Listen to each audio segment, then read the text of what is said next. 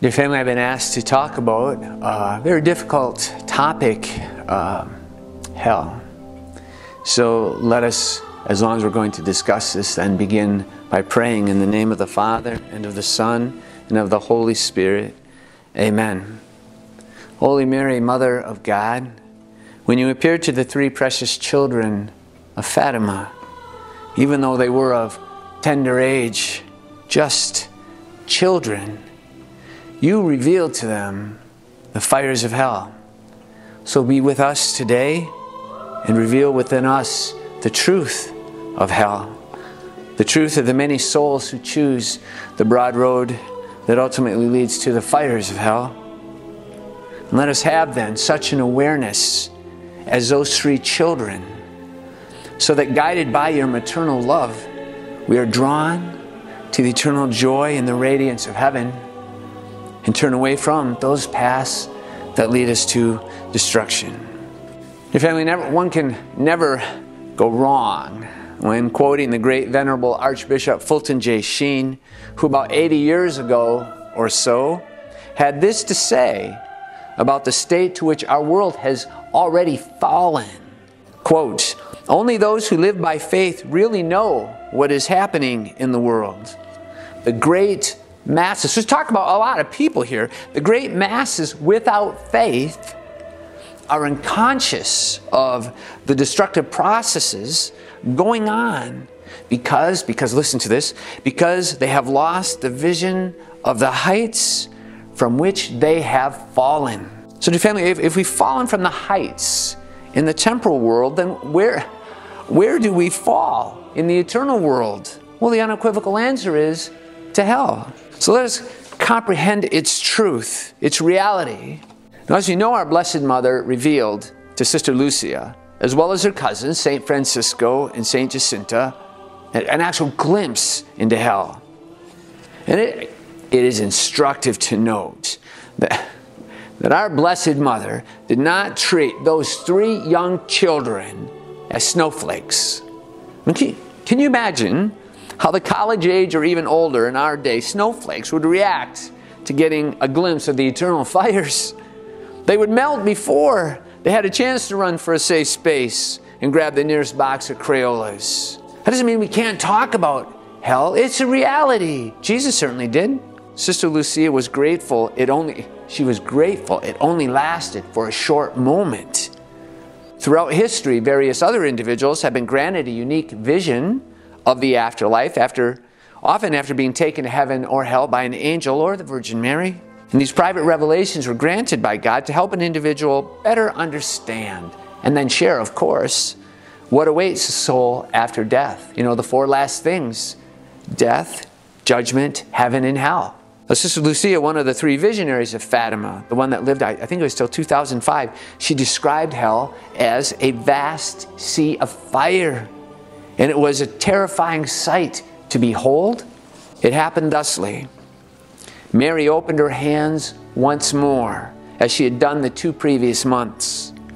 The rays of light appeared to penetrate the earth, and we saw, as it were, a vast sea of fire.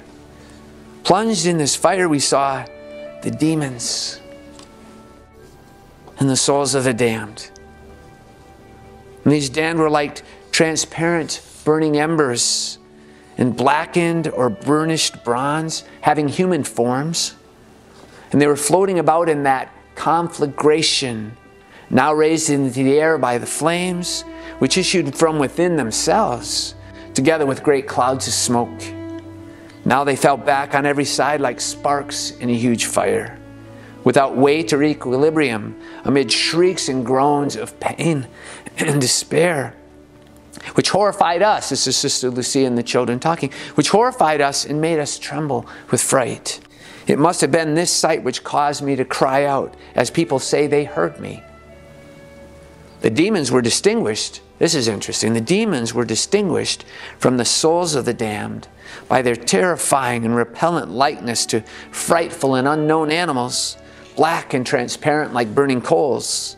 That vision only lasted for a moment, thanks to our good Heavenly Mother, who at the first apparition had promised to take us to heaven, without that, I think that we would have died of terror and fright. Well, all this, dear family, all this surely makes us recall the very teaching of Jesus when he gave us the parable of rich man Dives. Remember, rich man Dives, poor man Lazarus, from Luke chapter 16. When the poor man Lazarus died, he was carried away by the angels to the bosom of Abraham.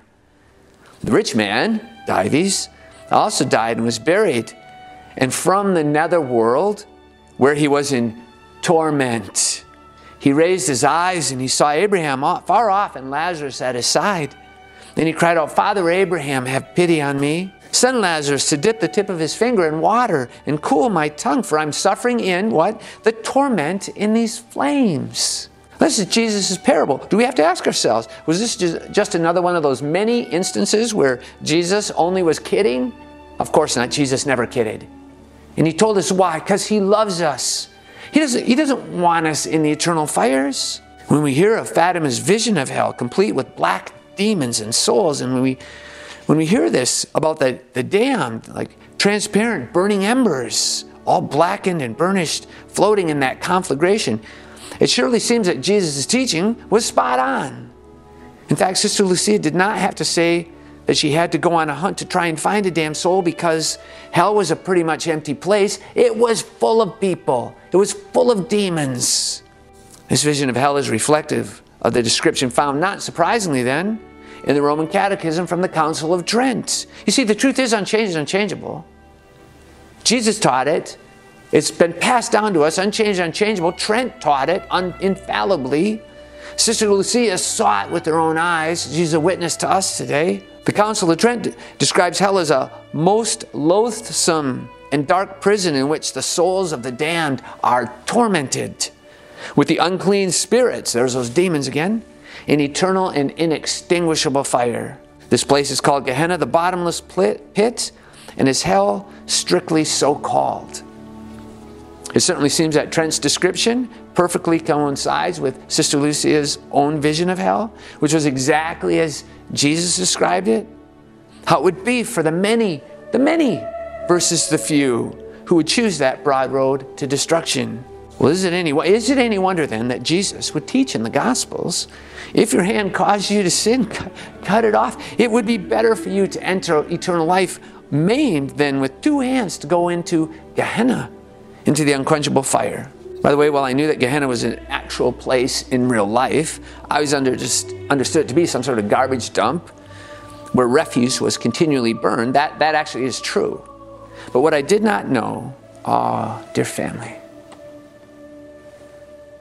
what I did not know was it also was a place where pagan sacrifice occurred, including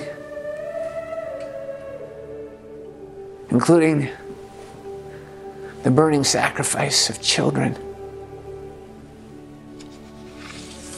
Some things never change, do they? In summary, Jesus loved us to the holy cross on Calvary. He did everything he could to prove the infinite measure of his divine love, ending in radiant grace of heaven versus the utter hell exemplified by Calvary, infallibly taught by Trent, and given in a vision by our Blessed Mother to Sister Lucia and her cousins at Fatima. Apart from Jesus' teaching and apart from Trent's teaching, the vision Sister Lucia was granted was terrifying and reminds us all that hell is not some party for sinners, but a terrible, terrible place to be avoided at all cost, even our own martyrdom. In the name of the Father, and of the Son, and of the Holy Spirit. Amen.